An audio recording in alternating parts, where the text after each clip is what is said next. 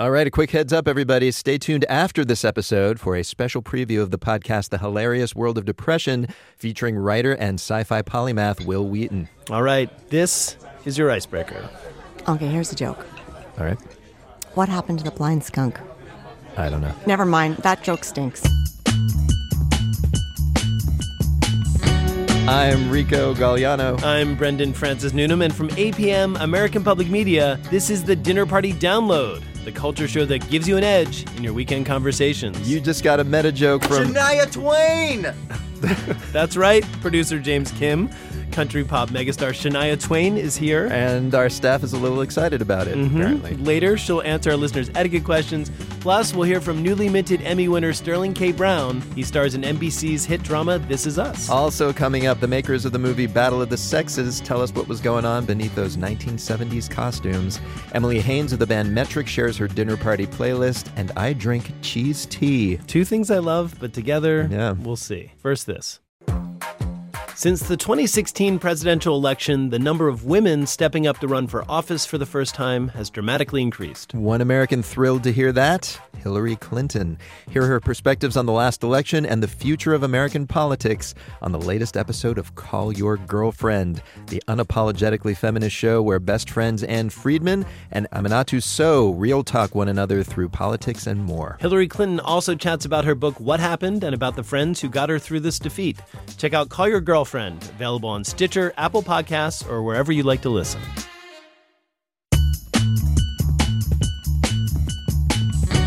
All right, welcome back to the Dinner Party Download. Today featuring special guest Shania Twain! Yes. Country pop star Shania Twain is here, but not physically here yet, you guys. She's stopping by later. Come on, man. Sorry to let you down. Sorry. And we're equally excited about our other guests, among them Emmy-winning actor Sterling K. Brown, musician Emily Haines of Metric, and the directors of the new movie Battle of the Sexes. But first, small talk. All week long, you've been hearing these headlines. Playboy founder Hugh Hefner died at the age of 91. There was another show of unity last night from players in the NFL. $6.7 billion in 2 days will be released into the FEMA accounts, which equally applies to Puerto Rico. Now, for something you might not have heard, we're joined by Erin McCann. She is a senior staff editor at the New York Times. Erin, hello. What story are you going to be talking about this weekend? I am here with a story about insects. Okay. Mosquitoes, to be precise. But these mosquitoes do not bite you or suck your blood. Oh. A couple of public health researchers are pushing for the Unicode Consortium to allow a mosquito emoji in their next batch of little pictures that they put on your phone. Right, so Unicode, they decide what emojis are out there. Yes, they are the gatekeepers. And the idea of a mosquito would be, I can see this being used to call someone a pest. I think that will inevitably be what happens sometimes. But what these researchers are hoping is that if Unicode allows a mosquito emoji, it will help people communicate about some of the diseases that come along with mosquitoes, West Nile and Zika. And so there's a public health aspect of this. Exactly. They propose combining, say, a mosquito with a rain cloud, like, hey, it's going to rain, and then there's going to be these standing puddles of water, and that's where mosquitoes breed, and be careful and watch out. So this seems like a shoo-in, right? Great idea for an emoji. You would think so. It does have some competition, though. Like? Oh, here we go. There are 67 finalists, of which this is one. It's up against a tooth. It's up against a lab coat. It's up against, I'm pulling for the mosquito, but there's also a llama in contention. This sounds like the craziest game of Monopoly ever. Those characters. It's going to have a tough road to hoe against a llama, though. I feel like llamas are somehow in the zeitgeist. I see them popping up in video games and Bank of America ATMs. They're using it as a logo. They do seem to be one of the internet's favorite animals, but I think the mosquito has sort of the public good aspect behind it. It's got the moral high ground. Erin McCann, thanks so much for the small talk. You bet. And now, let's meet our guest of honor. All right, and that would be Sterling K. Brown. He won his first Emmy for portraying Christopher Darden in the People vs. O.J. Simpson American Crime Story, and he won his second, a little over a week ago, for his performance as Randall Pearson in the acclaimed NBC drama This Is Us. When the show begins, Randall is a successful lawyer, married with kids, and curious to know who his biological father is. His adopted father, Jack, has passed away. Before Sterling won his latest Emmy, Brendan met up with him and asked what it's like to act in a show that is known for making viewers weep uncontrollably. I find it therapeutic. I enjoy a good cry. I mean, I've been known to weep uncontrollably with my child at Inside Out or Pete's Dragon. So now I can take that remarkable skill and use it for something that people will say I did a good job for. That's right. Sometimes do you watch Inside Out to get worked up for a touching moment in your trailer? Totally do. That's interesting. Well, let's talk about this character you play. You play Randall. Yes. And he was adopted and raised by a white family. Yeah. You've said that you like playing him partially because he's, quote, black on purpose. Yeah. What did you mean by that? What I mean by that is so many people or people of color who happen to be on network television oftentimes wind up playing roles that are all ethnicities submitted. And it is a wonderful sort of thing because it allows for people of color to have roles where they may not have before in terms of colorblind casting. But I think the next step forward from colorblind casting is actually seeing people for what they are and using all of what they bring to the table to help tell the story of that character. So if you're dealing with an African American or a Latino or an Asian, like you make reference and address their culture and their experience within this country, and you use that to help tell the story of that person. They're not just Asian by coincidence or black by coincidence. Yeah. So I like the idea that we're moving in that direction where people are being fully seen and appreciated for their differences rather than trying to wash them away and have us all become something that is more homogenized. Only a black male could have played Randall because that's who the part was written for. I mentioned that origin story about being adopted and raised by a white family. As an actor, how does that affect your portrayal of Randall as an adult, knowing that's part of his backstory? I ask myself these kinds of questions a lot. My wife and I have conversations. Like there's certain sort of cultural touchstones that, my wife and I share with one another by virtue of being born the same year in St. Louis, Missouri, both African American, having a similar education as well. And so there's a lot of those things that Randall probably missed out on and had to play catch up with. I have a friend of mine from St. Louis who's married to a guy who's black, who was raised by a white family on the East Coast. And so I've had the opportunity to talk to him on occasion about what his experience was like. And he's like, I was constantly trying to figure out what the joke was. Like people would make references to these movies that I had never seen or music that I hadn't heard. But, through time and because I had genuine curiosity, I sought it out. And I feel like Randall's that person that actively sought out his culture. Through his exposure through this mentor he had as a child named Yvette and being around her children. And then later on, when you choose somebody like Beth for a wife, oftentimes men choose women that look like their moms or remind them of their moms in some way. But Randall made the choice to choose this black woman to share his life with. And I think she probably helps him also educate him in those cultural touchstones that he may have missed out on in his youth. Yeah, and there's an awareness in the episode for which you, congratulations for being nominated for an Emmy. Thanks, man. The episode that you submitted, I believe, was Memphis. Yes. And which is touching on in many ways, but I'm just referring to one small moment in it, is at one point, Randall, spoiler alert, is with his biological father, and he's meeting his cousins. Yes. Even though they're like twice and third removed. Yes. It's a kind of a funny scene, but at one point he just bursts out and he says something really corny like, "Wait, I know you. So that makes you William's second cousin and your third cousin." Oh, so you get a cousin. You get a cousin. Everybody gets a cousin. Sorry, I was raised by white people. No. And he's like, you know what? Sorry, I was raised by white people. Yeah.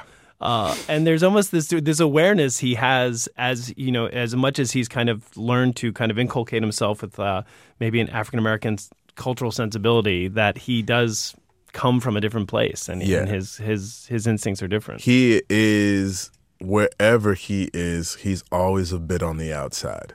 You know, exactly. Yeah. He's African American in an all-white family, and then even when he's amongst a primarily African American group, he's still the only one that's been raised by an all-white family. So he's always just trying to find his place in the group. So that's something that maybe you had to teach yourself through discussions and rehearsing and being an actor. But there are some actually direct parallels with you, it seems, and Randall. You both have a couple of kids. Yep. You both tragically only knew your fathers all too briefly, it seems. Your father passed away when you were younger. This is true. This show is so much about family. I'm wondering what maybe you carry from your father to this sort of work, which is very much about fathers. Yeah, no, stories about fathers and sons always have a particular resonance for me in my life because I was 10 years old when my dad passed away. And so the opportunity to sort of explore this relationship with William and Randall was intoxicating because the question that I asked myself entering into it, I said, you know, if my dad were around or someone who I knew could possibly replace my dad or replace that father figure in my life, I would do everything that I could to pursue that relationship. And so now Randall is given that opportunity. You know, now there's this biological father that he's finally found. And there's so many what ifs that if you don't actively pursue it, they'll just remain what ifs. And then what ifs usually lead to regret. And so he had to, even though he thought when he first met William that he just wanted to chastise him and show him how much he had made of his life, you know, in spite of his absence, what he was really longing for was that sense of connection. You know, you don't go 100 miles away from your home and wind up bringing somebody home to stay with your family unless there's something on the inside of you that really is really longing for something that's missing. So we've been focusing primarily on This Is Us. You've also got the film Marshall, which is coming out soon, which refers to Thurgood Marshall. Correct. And a lot of people got to know you in another story that revolved around the courtroom, The People vs. O.J. Simpson. Heard of that? You know, this is an interesting time it's always an interesting time, but stories about criminal justice right now seem to have a particular poignancy, or people are maybe starting to pay the right amount of attention to them. Is there a common thread in these two stories for you, the performance in Marshall and O.J.? I know they're just courtroom dramas, but there's also a sociological angle on that, which seems to be similar. Well, absolutely. I mean, the history of sort of the African-American male and how they've been treated systemically by the criminal justice system is sort of at the forefront of both of those stories. And it's the reason why Black America rejoiced when O.J. Simpson was acquitted of murder of Ron and Nicole. And it's the reason why the NAACP had Thurgood Marshall going around the country looking to defend African Americans that they felt were not getting the defense that they deserved and possibly were being falsely accused, because the system doesn't seem to have us in their best interest all the time. It seems as if there's another 8 ball that you're working behind as an African American male where you're almost presumed guilty. And you have to prove your innocence, which is not the way in which it's supposed to work. Do you feel like in some way having that heightened awareness of that situation in society, is it a heavier weight to bear when you're delivering those lines or scrutinizing those scripts? Yes and no. So there are things that I've always been aware of as a Black actor that I can't do in the same way as some of my white counterparts because of the way in which it might be perceived. And I give, like, the most innocuous one that I think of immediately is Ace Ventura: Pet Detective. I think Jim Carrey is absolutely amazing in Ace Ventura: Pet Detective. But if a Black actor gave you the exact same performance, like note for note, people would be like, why is this brother making an ass of himself, right? It just comes across in a very different way. And so I'm cognizant of that sort of thing as I take on roles and look at what I'm doing, because not that I want every character that I play to be upstanding or whatnot, but I don't want them to be an embarrassment to Black people, right? Like, that is important to me. I want to play as wide a breadth of people as I can, saints and sinners alike, but I don't want to embarrass nobody.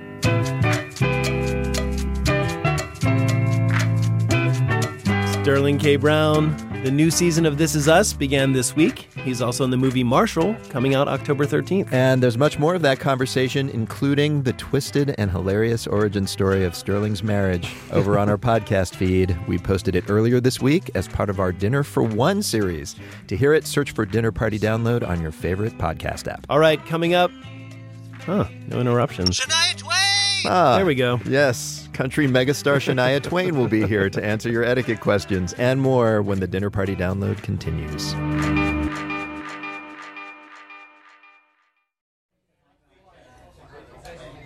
Welcome back to the Dinner Party Download, the show that gives you an edge in your weekend conversations. I'm Brendan Francis Newnham. I'm Rico Galliano. In a few minutes, the directors of Little Miss Sunshine and the new film Battle of the Sexes find the humanity in feminists and chauvinists. Plus, Emily Haines of the band Metric DJs your dinner party. But first, since our staff has been rudely barging into our studios all day, Seriously, screaming for our next guest, I think it's time for an etiquette lesson. Yes, each week you send us your questions about how to behave, and here to answer them this week is Shania Twain. Oh my. Hailed as the queen of country music, she is the biggest selling female country artist of all time. She's got 5 Grammys to show for it, including Best Country Album and also Best Country Song for her 1999 tune, You're Still the One. Shania's new album, titled Now, that's all capital letters, is her first in nearly 15 years. Here's the single, Life's About to Get Good. Oh, life's about joy, life's about pain. It's all about forgiving and the will to walk away. I'm ready to be loved and love the way I should. Life's about to get good. I feel so much happier now. So, Shania, welcome to our show. Thank you. It's great to be here. So that song is called Life's About to Get Good. But before we talk about the future and how great it's going to be, let's talk about the present. You haven't released an album in 15 years. What brought you back? Well, I wanted to come back earlier, much earlier, but I'd lost my voice for many years. I was bit by a tick in 2004 on the Up tour. I did get Lyme disease from the tick bite.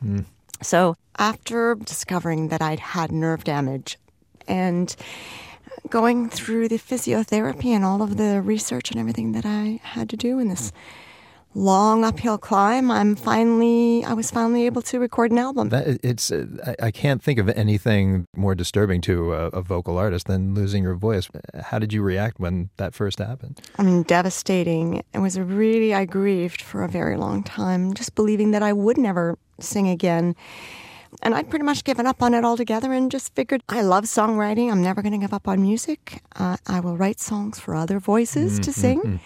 But I won't be the recording artist. And it was, I guess, a survivor's way of looking at it, but it was still devastating. Tell us about the moment where you were able to sing again, though. There were little moments. They were just tiny little baby steps. I would be doing my exercises, and then all of a sudden a note would actually come out the way I intended it to come out, and I'd be elated. I would be just like jumping for joy, and then I'd try it again, and it wouldn't be there. It was one of those things. But I'm like, oh, okay, it was there for a second. That means that encouraged me to keep going. Like anything, like learning how to walk again. I had to learn how to sing again entirely. That's amazing. Yeah. In the time since you made your last album, you were a giant crossover hit back then, but it feels like the line between country and pop has blurred even more since then.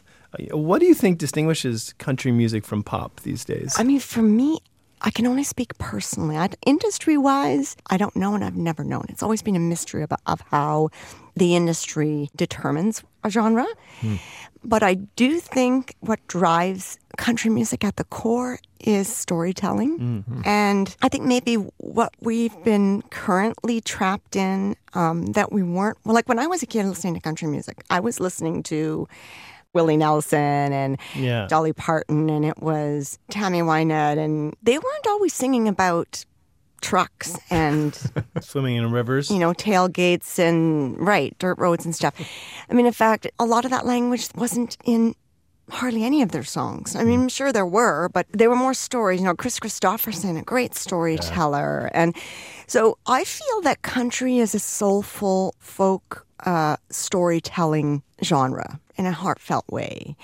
Otherwise, I really wouldn't know how else to identify with it. I love acoustic instruments But that's a personal thing. I mean, there's a lot of pop artists that use acoustic instruments too. So how do you determine that, right? Yeah. Well, you're saying that you love acoustic instruments. We read that your son is a musician himself who primarily makes dance music. Yeah. How do you feel about that? And well, he does a variety of music, but he, as a fan of music, his favorite music to listen to is EDM. But he likes music in a different way, my son, than I do. He's listening for production and sounds. I guess he's more like his dad. He likes to build the music. So in my room when I'm writing my songs, my mic is on. I've got my Pro Tools set up, and through my headset, I just I'm hearing this like.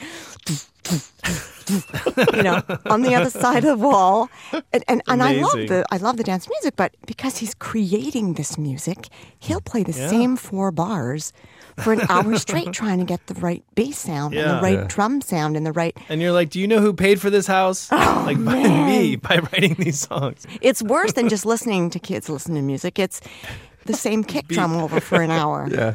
We were speaking a little bit earlier of some of your early music, some of which was in a way ahead of its time. You were doing these kind of like very strong female empowerment anthems, a lot of talk about gender equality.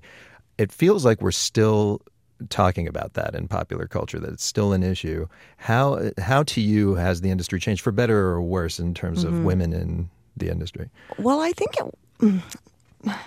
as long as there are men and there are women, the issue will always be there. We're just different. So we're always going to have differences to argue about, debate about, and we need these differences. We can't just all be one thing. So it makes great subject matter for music and things to talk about. Yeah. Sure. And we all have our point of view.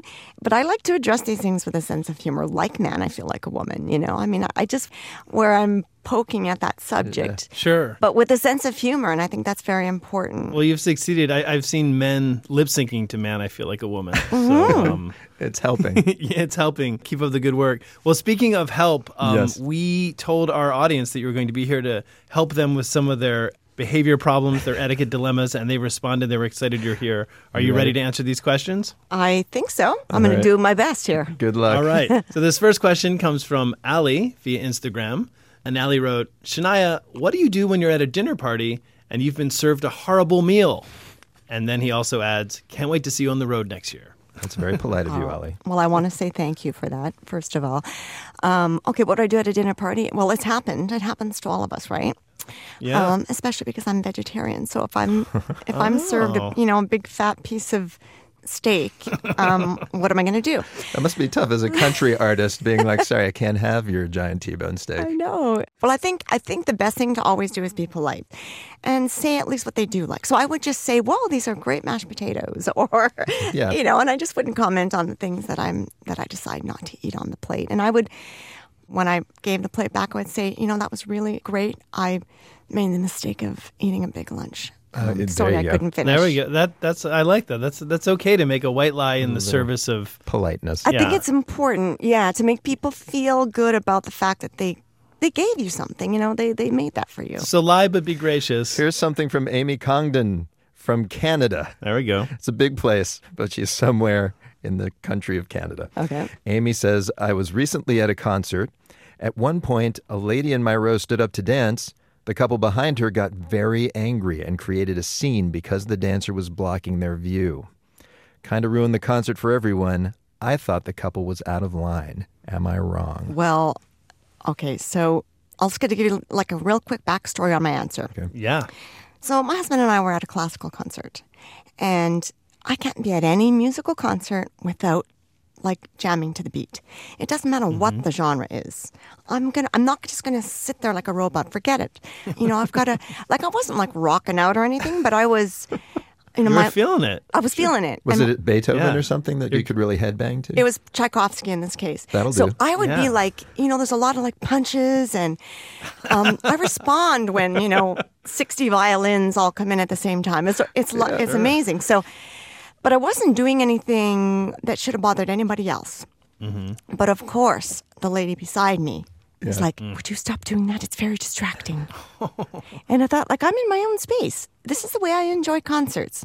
Yeah. So if the person that stood up was the only one in the whole place standing up, then maybe I would say the etiquette of that environment was to sit. Of course, but if everybody leapt up at the beginning of the concert and it was kind of a standing concert, that's it. And if you choose to sit, you're just going to have somebody blocking you, and you got to suck it up. It's your problem. I do love the idea of Shania Twain rocking out at a classical show, though. That's absolutely, cool. Making devil's horns to Tchaikovsky. That's forever live in my memory.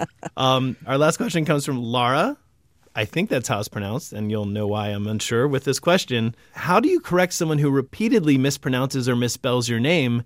I bet Shania and I have this problem in common, says Lara or Laura. We do have this problem in common. Do people still mispronounce your name? Seriously? Yeah. What? In Europe, I'm Shania. And I've just accepted it. So that's my advice. That is literally the last way that I would ever pronounce your name. Shania. You don't know Italians, French, Germans, Shania. Sounds nice. Shania. Yeah, that works. I mean, I'm okay with it. It doesn't really annoy me. So from somebody who's not annoyed by that, my advice is it's a small problem to have in life, considering all the other more difficult problems that we have, like not remembering your name at all. That is totally legit. Laura, there you go. Shania Twain, ladies and gentlemen. I'm going out tonight. I'm feeling all right. Gonna let it all hang out. Wanna make some noise. Shania Twain, her new album called Now is out now. She launches a nationwide tour early next year. And if you have... Is she here? Guys, she just left. Oh, no. Look, you can see pictures of her on our website. Wait, is that her bottle of water? Yeah. Thanks. So, folks, if you have etiquette questions... Perhaps about appropriate behavior in the workplace. Yes, send them to us via dinnerpartydownload.org. Just click Contact. The best thing about being a woman is the prerogative to have a little fun. And now, the main course, the part of the show where we talk about food. And Brendan, today we're going to talk about cheese tea. Yes, which is a thing. It is a thing. It really is tea topped with cheese. And in downtown LA, it is now available at a cheese tea shop called Little Fluffy Head. Okay, I like the sound of Little Fluffy Head. Yes. I do not like the sound of cheese tea. Well, the shop's owner, Jenny Zhang, told me neither did the people of Canton Province in China. Wise people. Which is where a gentleman opened the first cheese tea shop a few years back. It wasn't very popular in the first place. You know, people was like, why would you put cheese in the tea? And I have to admit that I thought the same thing. right, and then it just got viral over the last 2 years. It's like all over China. I remember when I'm back to Canton Province and I have to wait at least an hour to get the cheese tea. Like a line around the block kind of thing? Yes. First of all, what kind of cheese is it? Mostly they use cream cheese, and then you can work your way to like mild cheddar cheese and then maybe stronger cheese with the tea. For our store, we actually have cream cheese and cheddar cream cheese. When you say that it's more like cream cheese, now I can sort of get it, because I can imagine that's a little more, I guess, creamy, and, you know, we put cream in tea. Why not? Yes, it's called cheese tea. So what people initially imagine is the actual block of cheese on top of the tea. But then actually it's the melted cream cheese with the whipping cream, milk, and then a little bit of salt to give it a sweet and savory taste. So the taste of the cheese is actually really subtle. That actually sounds delicious. So it's cream cheese and whipped cream and some salt? And milk and some salt. That I feel like I could just eat in a bowl. What kind of tea is it served atop? There are different kinds of tea base, the traditional black tea, the green tea, and then we have other like floral tea. So which one would you recommend as a beginner? What is going to get me into this idea? What's the best tea-cheese combo? I guess for a beginner, I would start with the mildest combination, which is like floral teas. They're sweet. You don't taste that much of the bitterness. And then you pair it with the cream cheese on top. All right, you want to make me some of this and I'll try it? Okay, yeah, sure. All right, we're now in the kitchen. And what I see here is a plastic cup full of ice and a delicious, what flavor tea is this? This is the rose oolong. It's our most popular tea base. Okay, rose oolong. And you've got a pitcher, a metal pitcher, full of, it kind of looks like mascarpone cheese, maybe. But I know that that's not what's in it. How do you whip that up? Using a hand mixer. Now, your business partner told me this is often done with a powdered cheese mix. You're using fresh stuff. Right. Originally, when it started, it was with the cheese powder. Back in China? In China, yes. But it was never tasted as fresh as if you are using like the actual cheese. I'm thinking of like the powdered cheese packet that you get with macaroni and cheese. Is it like that? I don't know, but I've tried the one with the actual cheese and it tastes way better, I think. Yeah. All right. Why don't you ladle this on, I guess? And you're just going to spoon this cheese mixture on top of the liquid tea? Yes, I'm going to pour it onto the tea. In a way, it's kind of like a parfait dessert. It's a layered fruit thing with a creamy layer on top of it. It looks like you have ice cream on top of the tea. Yes. And I mean, honestly, I guess it's not that much different than ice cream. It's got some milk and some sugary stuff, whipped cream. Yes. Nothing to be afraid of. Oh, and then finally, before I drink this, you have this lid. It looks kind of like your standard takeaway coffee cup lid, but I understand that this is actually a much different kind of lid. What's going on here? So this lid is actually specially designed just for cheese tea. You have a punch-out hole that you can put the straw in, and then on the other end you have this like specially designed opening where you would sip the tea. I see. So on one side it has a punch-out hole. I could put a straw in there, or I can sip it out of the hole in the front. Yes, it's more recommended to sip it from this hole first, because so that you can try the cheese and then the tea like in the separate layers, and then mix it in your mouth. I see. So first I'll get a little bit of cheese, and then it'll be followed by the tea. Yes. And then when you drink it halfway, you put a straw in, and then you mix it, and then it tastes a little bit like the milk tea. At that point, it'll be more mixed together, and I drink it with a straw. Yes, that's correct. All right. Here, let's take the first sip. Oh, yeah, it's really good. I actually was a little suspicious when you said floral tea with the cheese. I don't know why exactly, but it just seemed like it might be too fragrant. I think of cheese as like nice and sharp, and the floral would make it kind of maybe sickly or something. But they work together really, really well. It's delicious. Right. Actually, I flew back to China just to work with my tea supplier, and then together we customized the tea flavor. So the floral taste is subtle. That's delicious. Actually, I wanted to ask you one more thing. The name of this shop, Little Fluffy Head. What is the story behind that? So when I was having this idea of opening a tea shop, my mom was always being very supportive, and on my 18th birthday, she gave me this stuffed toy that has my face on it. So I call it Little Fluffy Head.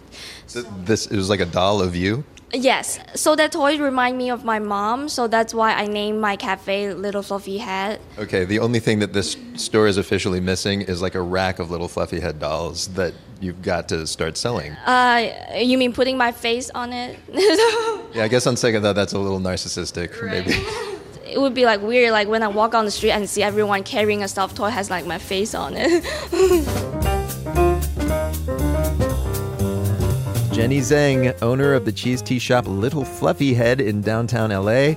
And Brendan, she also served our staff a concoction that was like drinking strawberry cheesecake. All right, which is a good thing? It is a very good thing. All right. It's a delicious thing. Well, let's take a break while we check Rico's blood sugar levels. And when we return, the creators of Little Miss Sunshine tell us about the most bizarre tennis match ever when the Dinner Party Download continues. Have a seat. I'm fine. Relax.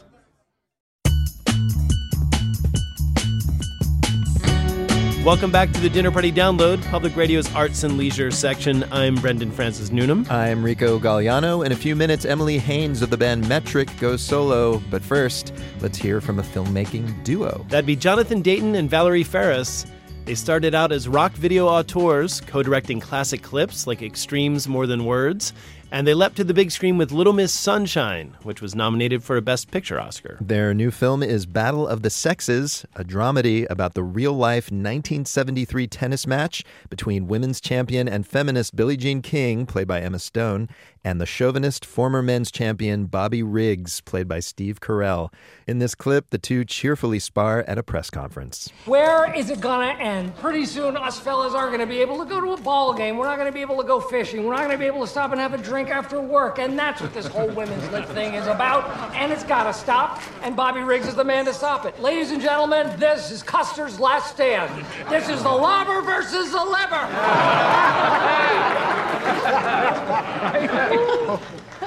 Keep talking, Bobby.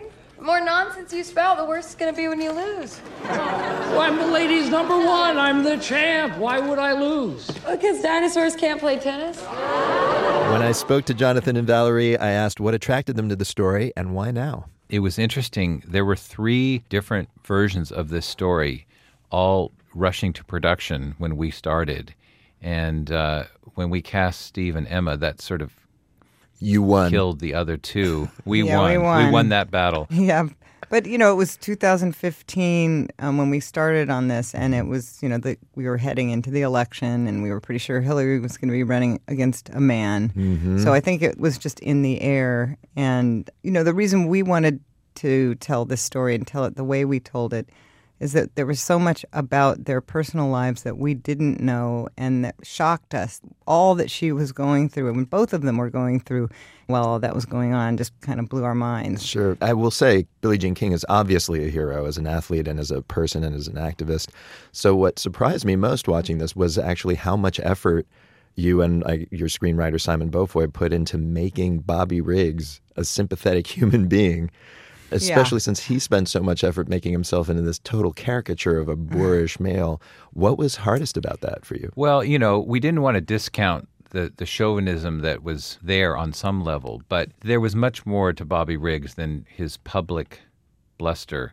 It was interesting to us that at 55, he felt the world had passed him by. He was a champion when he was very young and won the Triple Crown at Wimbledon in 1939, and then the war broke out. So he kind of missed out on his moment in the spotlight. So as a middle-aged man, working in his wife's father's business, he felt obsolete. I think, also getting to know Billie Jean, she had a lot of love for Bobby. I think even at the time, she grew up watching him play, and she respected him. She could see through his kind of clown act, and she understood why he was doing it. He wasn't the real opposition. It's true. The real opposition, the villain in your movie anyway here, is Jack Kramer, who's the head of the Tennis Association, who to me represents institutional sexism. Right. Exactly. And even there we cast Bill Pullman in that role, who has played presidents and is a more he defeated the aliens. He saved us from aliens. He saved us from aliens. But now presidents aren't the same heroic figures. So, but yes, he clearly is the voice of the times. But still a human being. I think Billie Jean, she tells a story. It was Wimbledon where Jack Kramer, toward the end of his life, was at Wimbledon in a wheelchair, and she hadn't really been in close contact with him over the years, but she went down and gave him a big hug and kiss. I think what's so incredible about her is I think she just always looks for the good in people and in her opponents as well, and we took our cues from her, really. Yeah, that's something that I found really endearing about her character, especially watching this film at this time of very angry identity politics, is her sense of humor. Right. And she can laugh with Riggs and even like him despite all this chauvinist gender bashing.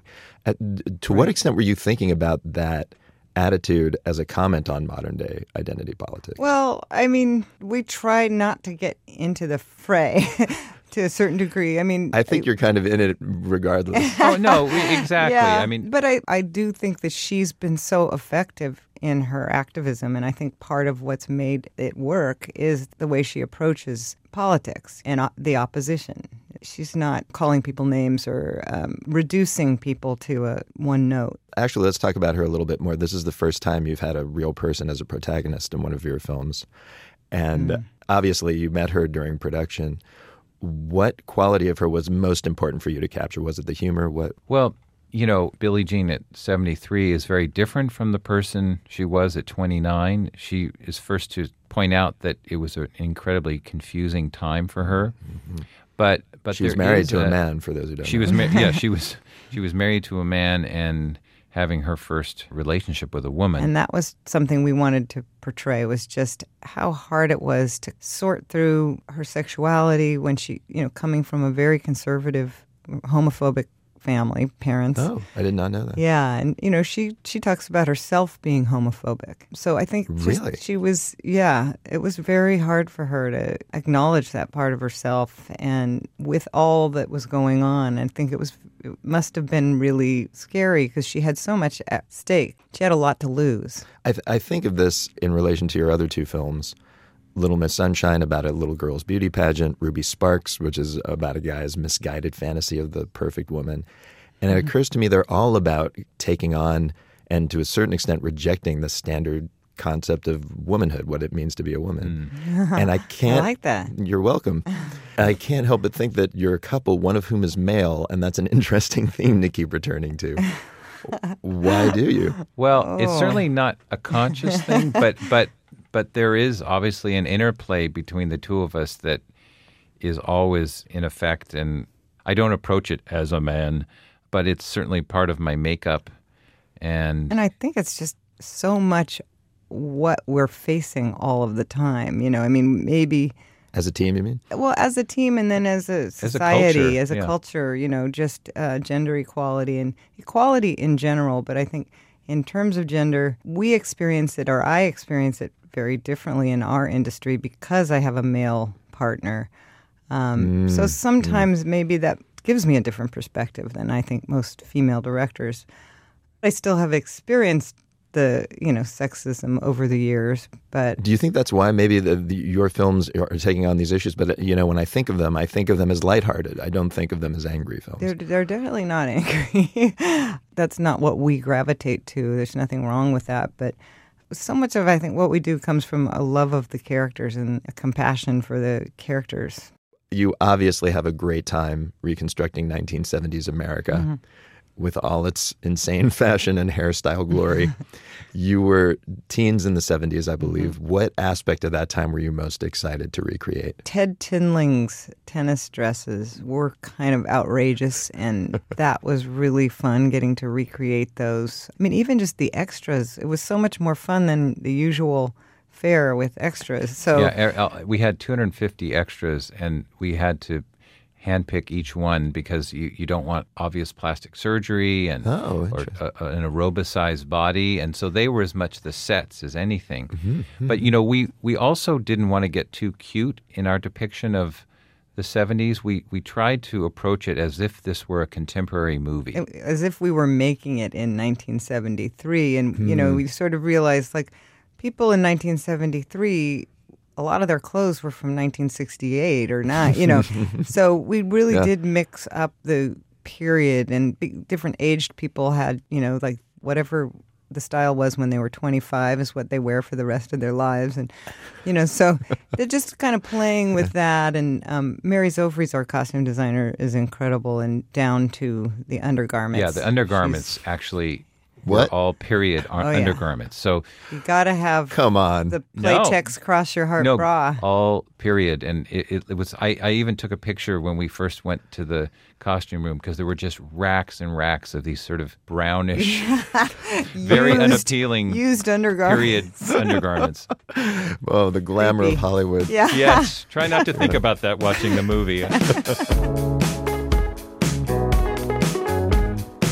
Valerie Faris and Jonathan Dayton, their movie Battle of the Sexes is in theaters everywhere. And now, let's end this dinner party today with some tunes. What a great idea. Thank and here you. to help with that is Emily Haines. She's the front woman of the Canadian band Metric, which combines rock with gritty electronic music. She also has her own solo project called Emily Haines and the Soft Skeleton. Their second album, Choir of the Mind, is out now. Here's Emily with a party playlist and a soup recipe. Hi, my name is Emily Haines. And I'm here to enjoy some time with you with my dinner party playlist. Toronto has all these winding back alleys. I have a little instructions written up for people to get to my house because there's no way they'd find it otherwise. You come through this hidden passageway and you open the gate, and it's this garden that's full of trees. And I always, when I'm having a dinner party, make sure that the music is already on and there's immediately something to eat and drink the minute you walk in. So the first song on my dinner party playlist is a song by Kruang Bin from their album The Universe Smiles Upon You called People Everywhere Still Alive. If you don't know it, you are going to love it. That's something really good, I think, to put on as people are arriving. It has to be that the music has something interesting about it that gets your attention. I don't believe in music as a wallpaper. And at the same time, it doesn't have to be distracting, but something that really fills the room with a sense of possibility.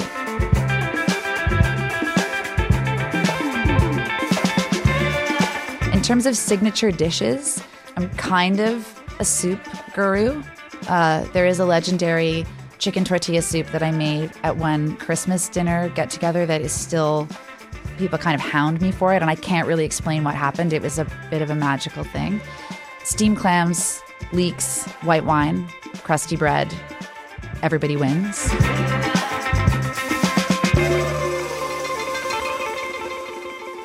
Once we've enjoyed just hanging out and getting out that next bottle of wine, and maybe I'm bringing out some chocolate because we should do that always, I think that the Avalanche's Saturday Night Inside Out is the next sort of feeling that I would create.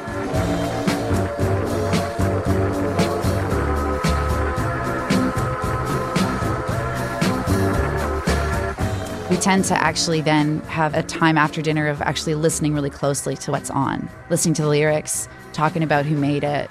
In the case of the Avalanches, they hadn't made a record in, long time. And this record, it came out last summer, but it, to me, this song is just so compelling in the mood that it creates. And then the whole spoken bit at the end is the kind of thing that can start a conversation. So that would be the kind of music I'd play after dinner. I adored the way she modified my mornings when I'd wake up in the calm shoals of her bed. Somersaults and smoke and a universe of sleep before she slipped back into her heritage and disappeared. My dad, I really do think, was the original mixtape guru. He was famous in his lifetime for what they were called mystery tapes. And he would tape difficult music that he purposely would challenge you with. And there were two rules. One was you're not allowed to ask who it is, because that means you're not in the moment of the music. And the other thing is he would always say, don't worry, it will be over soon. So I try to push people with the music that I play. We need to push ourselves with music, not to just sit in things that we already know. What are we afraid of? That we're going to feel funny for a few minutes because, like, Frank Zappa is saying something weird? Just push yourself, let the thing be weird, let it be awkward, and hear something new. So this is how I got my moniker, DJ Emotional. So the third song that I put on my playlist here is this Dead Meadows song called Burn the Here and Now. And this signifies the next chapter of the evening.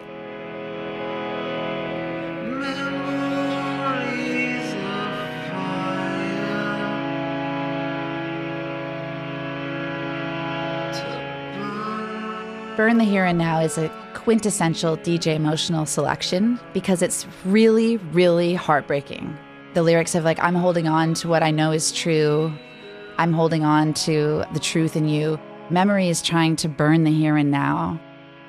The idea that we can't get into the present. This is a major theme on my album. This is something that I think we all grapple with, of just trying to actually be present.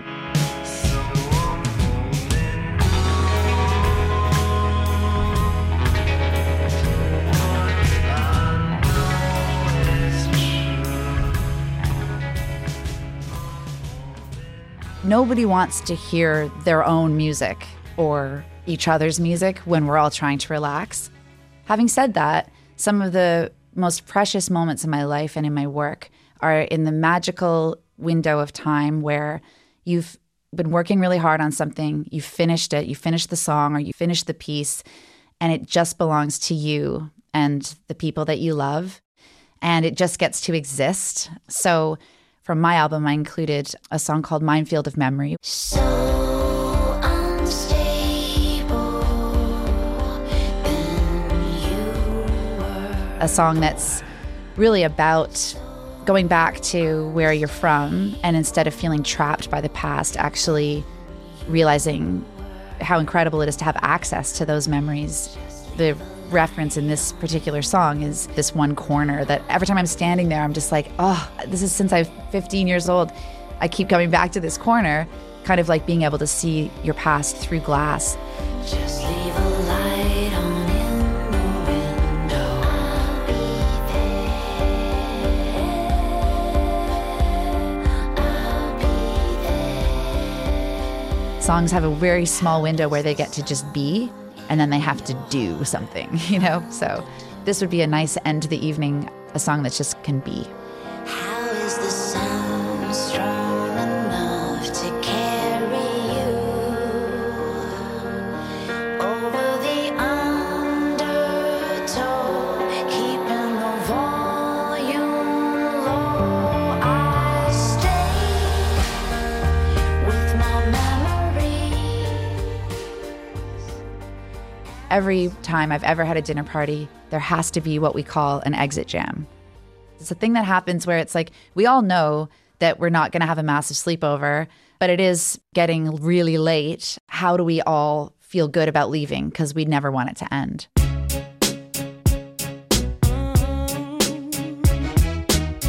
An exit jam needs to be something that's uplifting. You can crank it up. Everybody knows it. You can kind of look at each other, sing it to each other badly. You want to send them out on a high note. It's not unlike a concert, I suppose. Family Affair would be a great exit jam. Let's get it crunk up on that fun up in this dancery. We got y'all open, now you're floating, so you got to dance for me. Emily Haines with an assist here from Mary J. Blige. Nice. Emily's new album is called Choir of the Mind, and you can find her recipe for that famous chicken tortilla soup at dinnerpartydownload.org. Go get it. And folks, that was our party's exit jam for the week. Catch us next week for an interview with Denis Villeneuve, director of Blade Runner 2049. Meanwhile, let's roll credits. Our senior producer is Jackson Musker. Our associate producers are James Kim and Krista Ripple. Christina Lopez is our associate digital producer. Drew Josted engineered, and Emerald Douglas is our intern. Till next time. That was like 20 minutes ago, Krista. Oh, sorry. Yeah. Bon appetit.